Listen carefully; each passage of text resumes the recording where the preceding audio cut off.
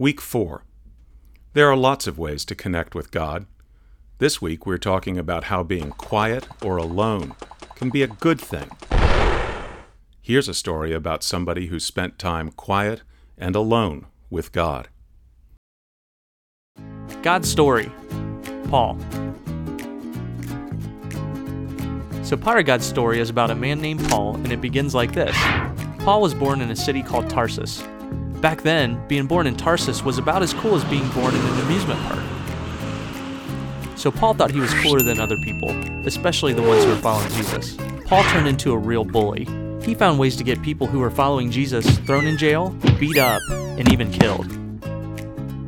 One day, Jesus yelled from the sky, "Paul, Paul, why are you acting this way?"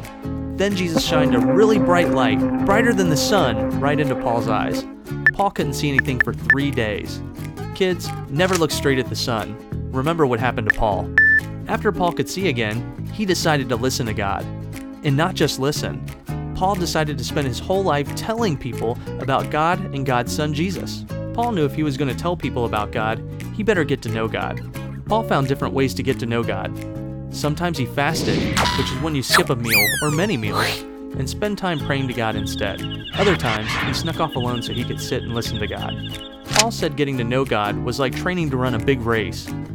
Sometimes training for a race takes work, especially if you want to win. Just like it can sometimes take hard work to fast or sit quietly and listen to God. But for Paul, knowing God was way better than winning first place, even if the prize is $1 billion. Once Paul knew God, he was so excited that he wanted to tell everyone, even people he didn't know. Paul became a missionary. A missionary is a person who goes to new places and tells people about Jesus. And even while he was doing this, Paul was writing lots and lots of letters telling other people about Jesus.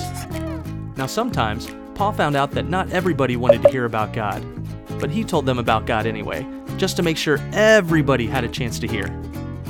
Have you ever tried talking to somebody when they weren't listening to you? The people started getting really mad at Paul when he talked. They threw rocks at him, beat him up, put him in jail, and even tried to get rid of him completely. Guess what Paul did? He said he'd be happy to go to jail, get beat up, and even die if it means more people know about Jesus. Well, God was with Paul when he was getting beat up and put in jail. One night, God even sent an earthquake to open the doors of the jail so Paul could be free. But instead of escaping, Paul stayed to tell the prison guard about Jesus. Later on, Paul was sent to a bigger city with a bigger jail. To get there, he had to take a boat. During hurricane season, one of the storms hit Paul's boat and it got shipwrecked. Sorry.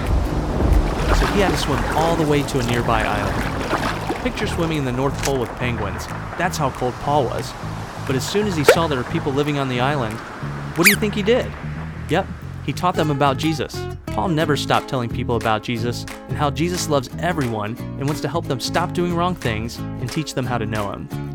He got put in jail at least 4 times, was shipwrecked 3 times, and was even bitten by a poisonous snake. But Paul didn't care what happened. He was so happy knowing God that he just wanted everybody else to know God too. And that's the story of Paul. So in case you missed it, here's the quick version. Paul was a bully who didn't follow God. God blinded him for 3 days. Then Paul believed in God, and he spent time getting to know God. He decided to tell everyone about Jesus. He was willing to have rocks thrown at him, go to jail, get beat up, get shipwrecked, or even die, as long as he could tell people about God. And that's a part of God's story.